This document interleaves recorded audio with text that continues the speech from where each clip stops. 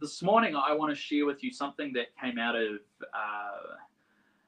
yeah, much like most of my sermons, all the little different things that happened during the week and how they all came together.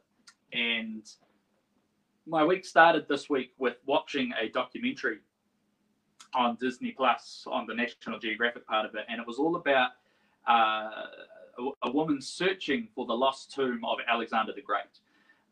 It's always funny going into a documentary that you know the ending of, because you know that the tomb of Alexander the Great has not been found yet. And so you go, I'm going to sit down and watch this long documentary, and I know how it ends. But, you know, I'm a sucker for a good documentary, so I sat down and I watched it. It's no different to going to watch the movie The Titanic. We all know how that ends as well, and yet people keep watching it. But so I was watching this documentary, and there was this whole talk and all this thing about excavation. And as they were talking about excavating and digging up and finding what lay beneath and what's under the surface of a whole bunch of things, God just started to speak to me in that moment about excavating in our faith and about excavating in his kingdom. And then the rest of my week, I kept coming across these. I went to bed that night and I was reading a book, a fiction book, and the chapter was all about an excavation site. And the previous chapter hadn't had anything to do with it. And I was like, whoa, this is weird. And then so it just kept coming up in my week, as so often it does. And then there's just been all these other little bits and pieces that have been happening in my week. And I guess part of what I want to talk about is I want to talk about the excavation of the Christian faith. I want to talk about the excavation of the kingdom of God. I want to talk about the excavation of your beliefs, your values, your morals, and encourage us collectively to start digging a little bit to find what lies beneath. Fascinating. In this story, in this documentary that I was watching, this woman who's searching and believes that she's on the right track to finding the lost tomb of Alexander the Great. One of the things that she's been doing is excavating and digging in the city of Alexandria in Egypt, and they believe that they have found these stones. It's definitely a walkway, and it indicates that it's the walkway and the foundation stones of the royal quarter from Alexander's time. And so the fascinating thing about that is they found these stones. They found footpaths, and they found them the equivalent of 10 meters under the ground. About 35 feet, 10 meters under the ground, they found these steps. And so the city that is built there now, the modern city of Alexandria, that is built on top of the foundations, one of the things that they went through and they showed it was, so you can see the difference in the soil and in the dirt. On the bottom, you've got the ancient city of Alexandria, the royal quarter, probably where the streets that Alexander the Great walked on. And then above that, you've got the Roman roads that were built and all these, and then you've got the next level and then finally on the top you've got the modern city, the pavement of the modern city of Alexandria. And it just, again, God started to speak to me about how in our faith journey and in the history of the church, because you could probably say the same thing about, when we go to Jerusalem, when we go to Israel, the grounds that Jesus walked, actually how many layers since that time are on top of that. And I just felt like God was showing me this picture of actually the history of Christian faith. Over years we've paved on our next revelation, we've paved on the next denomination, we've paved on the next expression, generation of music, song, all these sorts of things. And all of those things are good because they allow us to build. But I also felt that one of the things that God is calling his people to do is to begin to excavate and to begin to actually dig through all of those sorts of things, because some of us have built our lives not on the bedrock, the foundation of Jesus, but we've built our lives upon the tradition of man that has been built on top of the foundation of Jesus. And so there's this invitation, and it's been kind of going around my head, which leads into this message that I want to share. It's all related. Around, I guess, where I think the community is going, where I think society is going next. I've had a lot of people ask. I've had a lot of people, I get emails. one of the things that I think is really interesting is almost anyone who has a video or an article or something that someone shared with them or that they found. I'm one of the first people that they send it to go, hey, what do you make of this? What do you think of this? And I consider it an extreme privilege to be held in that. My opinion matters to some of those people, and so just looking at kind of that. But one of the things that I'm a big believer in is, I love a good theory. There's lots of theories that I mull over, but when I preach, I try to preach in absolutes. I try not to let anything come out of my mouth in the public sphere that hasn't gone through a milling over process. I've got people that I mill over things with, but so I've been reluctant, I think, to speak into some, go, what do you think of this, or what do you think of that, what do you think of this? And I go, well, I've got lots of theories, but actually I don't want to share my heart with you. I want us to hear the heart of God. And that's going to be my ultimate goal of today's message, is how we hear the heart of God. Because yes, we find the mind of Christ together. We find the mind of Christ through others that are around us. But there also needs to be a part of what we do that is rooted in Christ, in that bottom layer. And so one of the challenges that I want to put to you this morning is, in your thought process, in your discernment process, in your critical thinking process, how deep does your foundation go? When you're reasoning things, do you just reason from the top layer, your immediate experience, what you know, and do you reason from a little bit lower, which is what my family believes, or lower, which what my favorite preacher believes, or what this theologian believed, or what this denomination believed?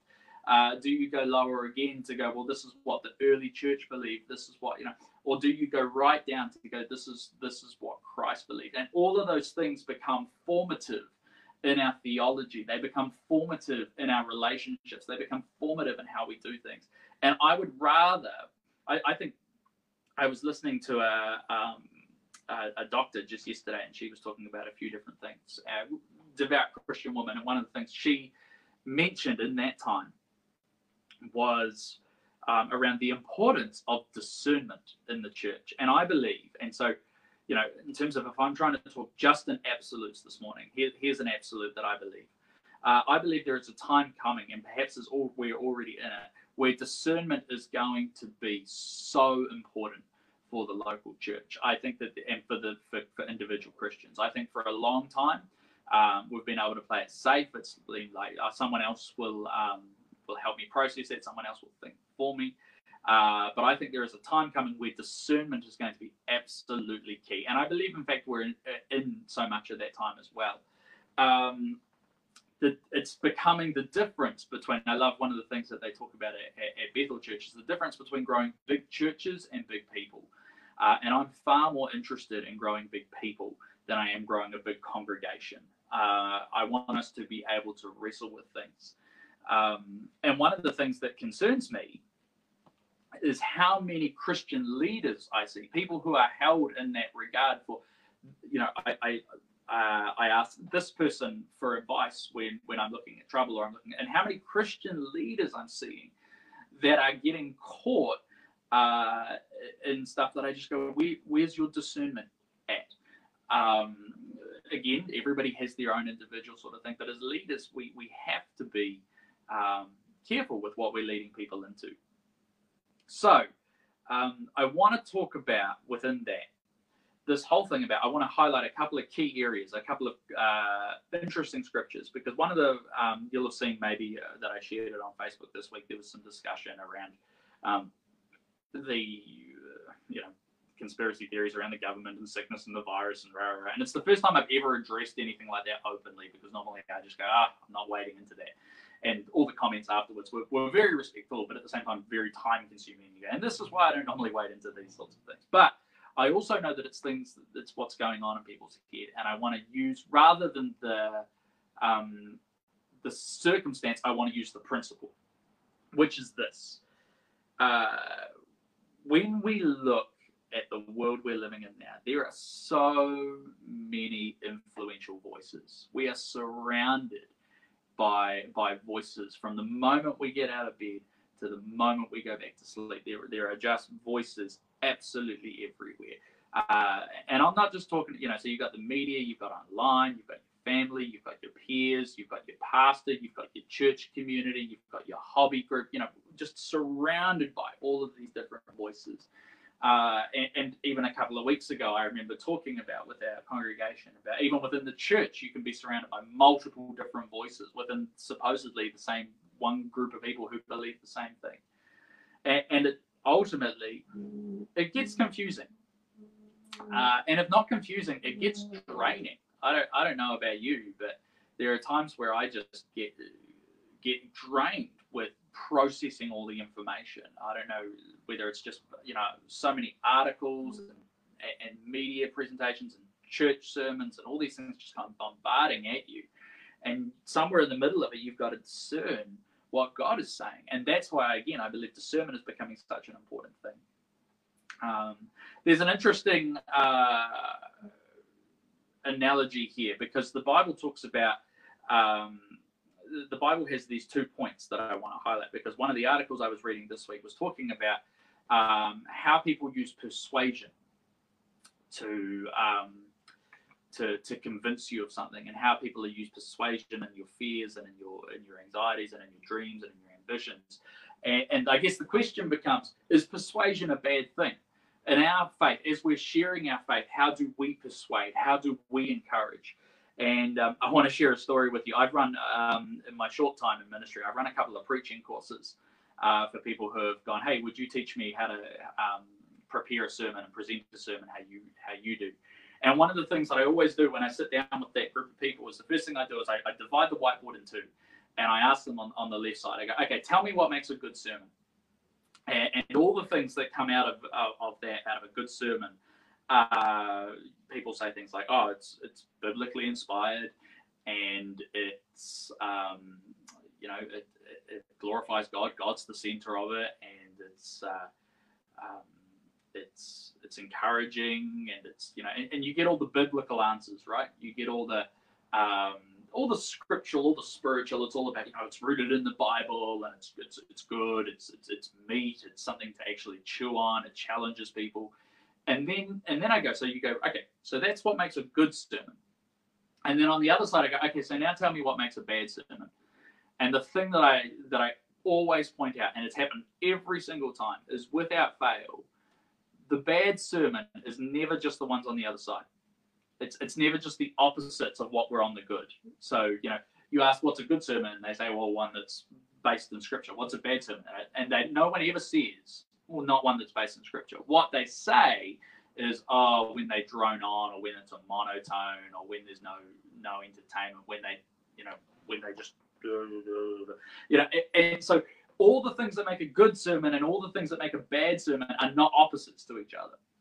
And I use this to highlight, and I think that there's an application here this morning for how we share our faith, because we put a lot of emphasis on needing good content, and then we judge people based on their presentation.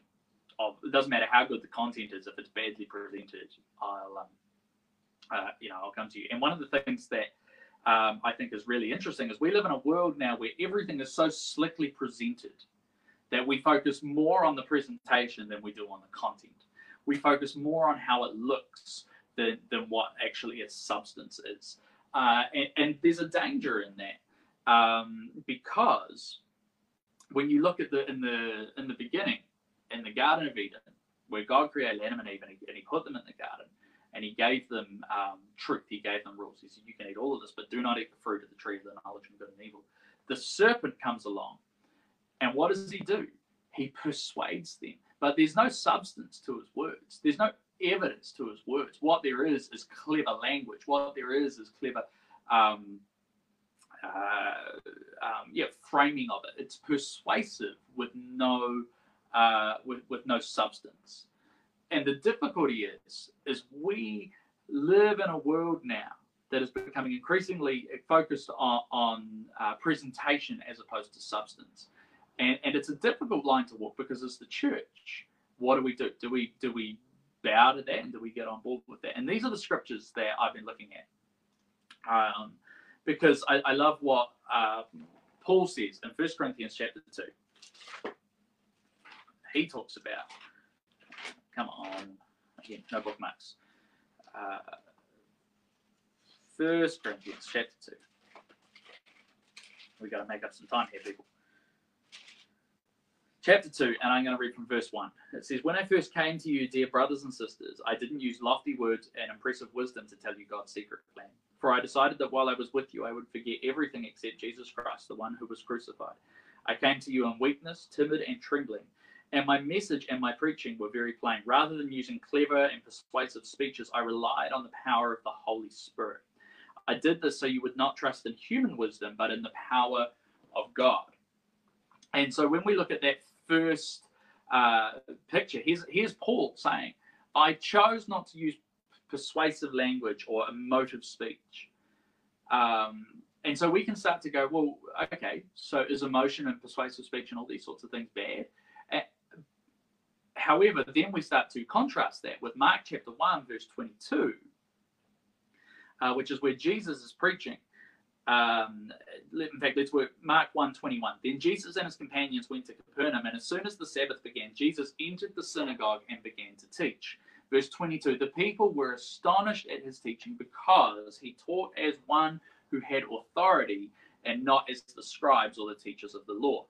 And so one of the things that stood out to the people about Jesus was the way he spoke. He was sharing the same words, but there was a conviction, there was an authority, there was an unction and an empowering that that captivated these people.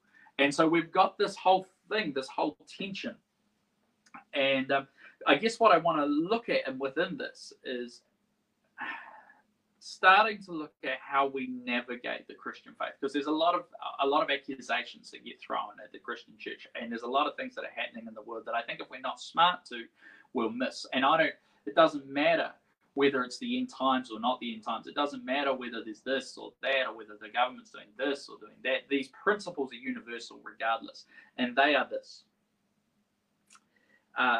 Persuasion in itself is not the problem. Persuasion without truth is the problem. But equally, so is truth without persuasion. No one likes listening to a teacher that has no passion behind what they're sharing. And so the difference ultimately comes down to influence versus manipulation. One of the things that is incredibly fascinating to me is that influence and manipulation appear to be two different manifestations of the same spiritual gift in leadership. We live in a world today that throws the word influence around a whole lot. Instagram is full of Instagram influencers. These are people who share photos and share posts and share pictures and share products, and they get paid big money by corporations. Why? Because they've got all these followers. When they use something, other people want to go out and buy it. And so everybody wants to be an influencer. But I wonder whether it's the right definition of the word influence, or whether it's in reality manipulation. I think every influential person can be manipulative. I don't think every manipulative person can be influential. And so the danger is, how do we walk the line? As Christians, we want to be influential for the kingdom of God. But if we're not careful, we can step into being manipulative for the kingdom of God. Manipulation in the kingdom of God leverages people's fear. It leverages people's anxieties. It leverages people's idols. And so it uses all the things that God came to destroy to instead try to get what we want. Manipulation is essentially the lowest form of witchcraft. And let me explain it to you this way. Manipulation is using your words or actions to bend someone else's will to your will. Manipulation is to use your words or actions to bend someone else's will to your will. And if you think about it, we're surrounded by that every single day.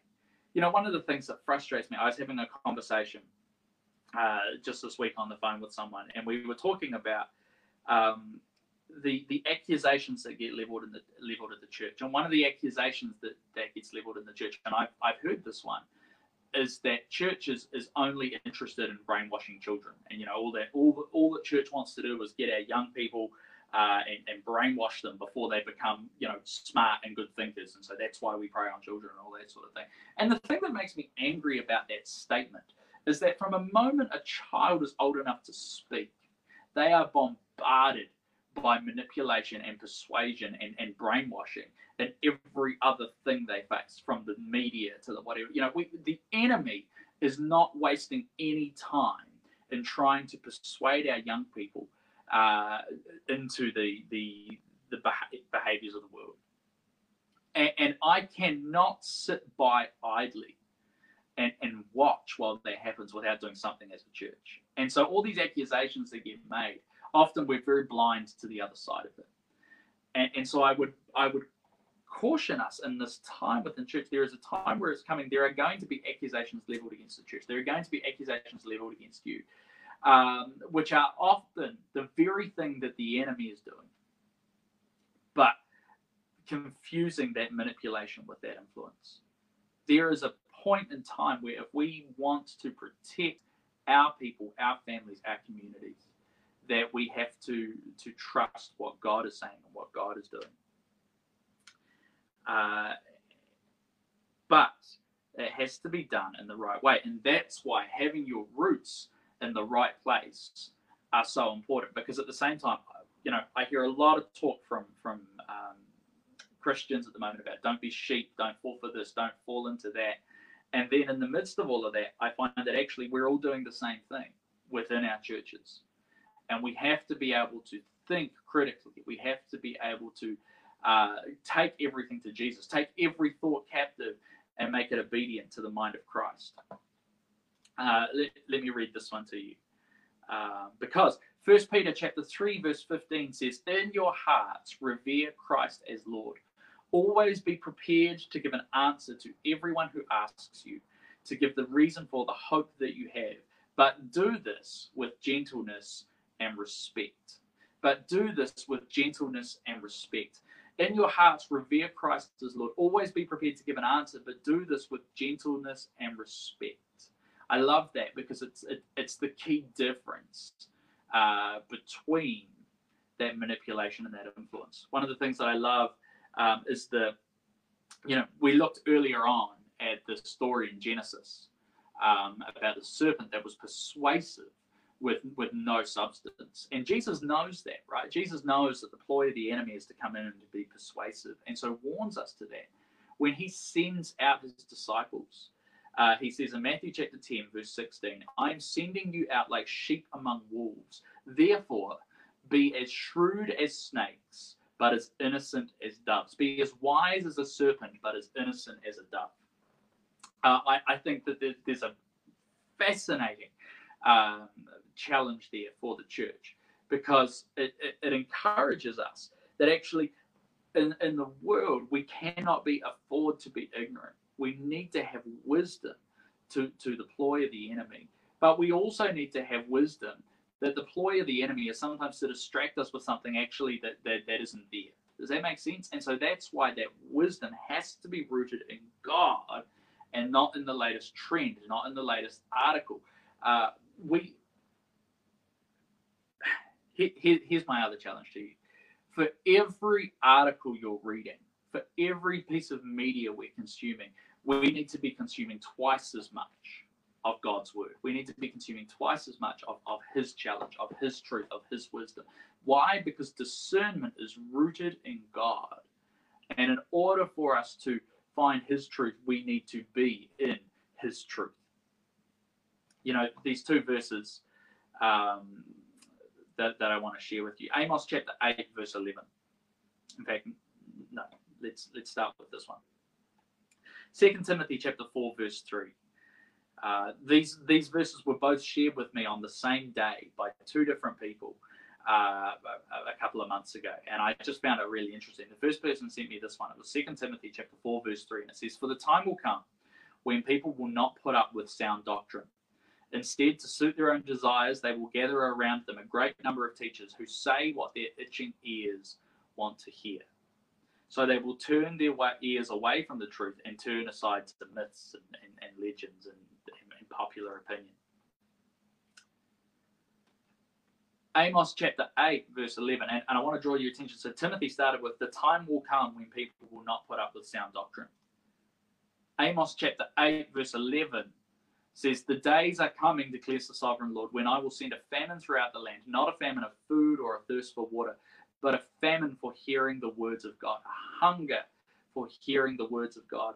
People will stagger from sea to sea and roam from north to east, seeking the word of the Lord. And so I love this, because there's this paradox in there.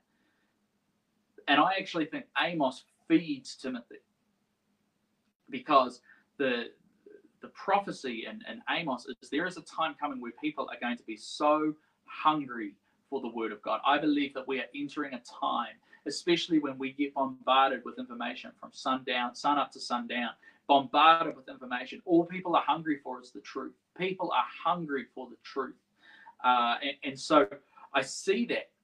I mean, I see that in emails that I get sent. I see that in videos and articles. All I see is people inside the church and outside the church who are hungry for the truth, because there's so much confusion in the world. However, we need to be careful, because within that, it says that people are hungry for the truth. People are hungry for the words of God. But there will be a time come, and actually, I don't think these times are mutually exclusive of each other. I think we're entering a time. I think we're in a time right now where people are hungry for the words of God. They're hungry for truth in the midst of a confusing world, and we have to be careful, because in that same time, there's also that challenge of people. There's a time coming where people will no longer listen to sound or wholesome teaching. They will follow their own desires and look for teachers who will tell them whatever their ears want to hear. And so there's this paradox within every single one of us, where our spirit is hungry for truth, but our flesh is hungry for what our ears want to hear, for what makes us good. And as Christians, we have to find, how do we offer the truth that people are really hungry for? Jesus said, I am the way, the truth, and the life. Jesus offered in, he said, I have come that you may have life and have it to the full. And there's this whole thing that is happening in the midst of that. And you know, I think that we have to become, as Jesus said, wise like serpents, but gentle like doves. Why? Because we talked about this the last few weeks. The completely just lost it. Sorry. Gentle as doves. Why? Because the world will know that we're different by our love for one another. So love has to be our constant motivator, our constant driver. And so, but we also cannot afford to not be rooted in Christ. The difference between influence and manipulation is, whose benefit is it for? Manipulation tries to get something for my benefit. It's trying to get something for you that is going to benefit me. Whereas influence is, I want to give you something that will benefit you. I want to encourage you that as we go into this next season as a church, we have to be so fixated on giving our community, reaching our community through saying to them, there's so much confusion. Can we help you find peace? Can we help you find rest? Can we help you find a foundation that is buried beneath everything else that gets piled on top? We have to become, in this off-the-map vision that we have this year, as we're excavating. Part of what I feel like we're doing is, yes, we're discovering new territory, and part of what we're also doing is rediscovering lost territory, rediscovering lost truths, rediscovering lost principles, rediscovering lost relationship with God. And so, I want to encourage you not to get caught up. Don't get caught up in the ways of the world. Often when we see the world becoming manipulative, when we see the enemy becoming manipulative, the very thing that it does is causes us to become manipulative. I want to encourage you, as a church, as a believer, do not use the ploys of the enemy as your own weapon, because ultimately you end up doing more harm. We all know stories. We've all met someone who has been hurt by a church who, in the name of Jesus, manipulated people. Jesus was not a manipulator. Jesus' disciples were not manipulators. Jesus was the most influential character of his time, and I'm convinced of today. Jesus is still influencing the world. You know, the Bible says that the government rests upon his shoulders. The Bible says that every knee will bow to him. Jesus, when after his resurrection, reappeared and said, "All authority under heaven and under earth has been given to me." Therefore, part of what we take peace in this time, if you're finding confusion, if you're finding all these different things, start with finding your peace in that Jesus is in control of it all. Jesus has authority over it all. Jesus is not a manipulator, and neither can Jesus be manipulated. And so instead, when we see all these different things, we don't have to be fearful. We don't have to be resistant. We don't have to be defensive. We simply lean into the God who is our foundation underneath it all. Underneath it all, underneath the traditions, underneath my denomination, underneath my family upbringing.